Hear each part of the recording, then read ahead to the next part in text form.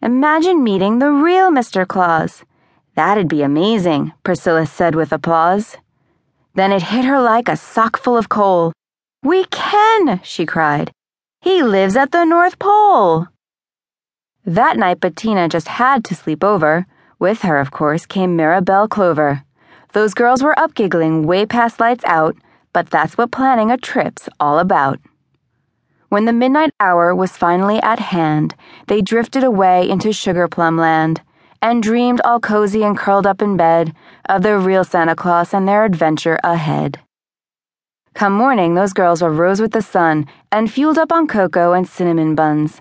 Then straight away they started to pack. So much was needed, not a second to slack.